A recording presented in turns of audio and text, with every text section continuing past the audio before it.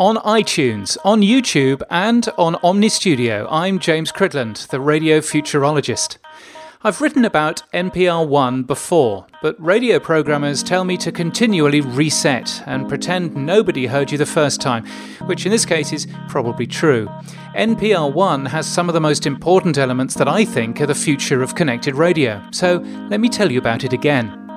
NPR once stood for National Public Radio. They have over 1,000 member stations across the US. NPR One, which is available globally for iPhone or Android, isn't just their streaming app, it's more than that. This is NPR. NPR One. NPR One does at least two things of note.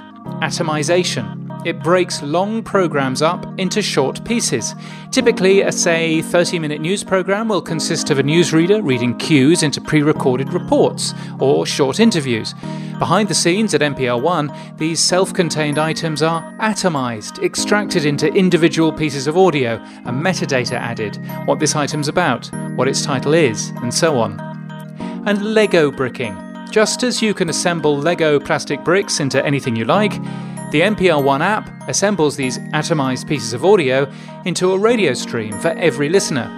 Crucially, it's assembled like a radio program, but like a radio program if you are able to be in control of the listener. So, if you open NPR One, it works like and sounds like radio. It's a non-stop stream of audio which requires the audience to do nothing more than just turn it on.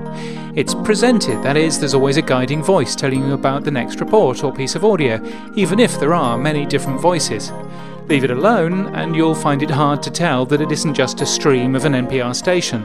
Listen up. You're listening to NPR. NPR One. You'll quickly realise, though, that something's missing. The programming clock. Because when you start NPR One, you hear the news bulletin, both national news and from your local NPR station. Then you'll hear the piece that the algorithm has chosen as the very best piece from NPR at that moment. There's no waiting to the top of the hour, you get what you want when you want it. And as you've probably already guessed, you can skip items you're not interested in as well. That data is also fed back to NPR, so they can learn how to make better radio, which holds the listener for longer. Now, your station might not have an NPR One app, but atomization takes a short time and is ideal for preparing audio for your website, your podcasts, and for social media. And the technology behind the Lego bricking really isn't that complex to write.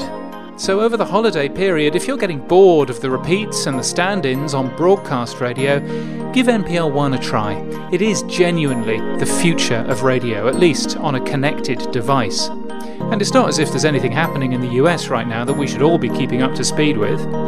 Music for this episode was from Leo Rosevere's Music for Podcasts. You can get my weekly newsletter free from my website, james.crid.land, and get daily media news from media.info/daily. And until next time, keep listening.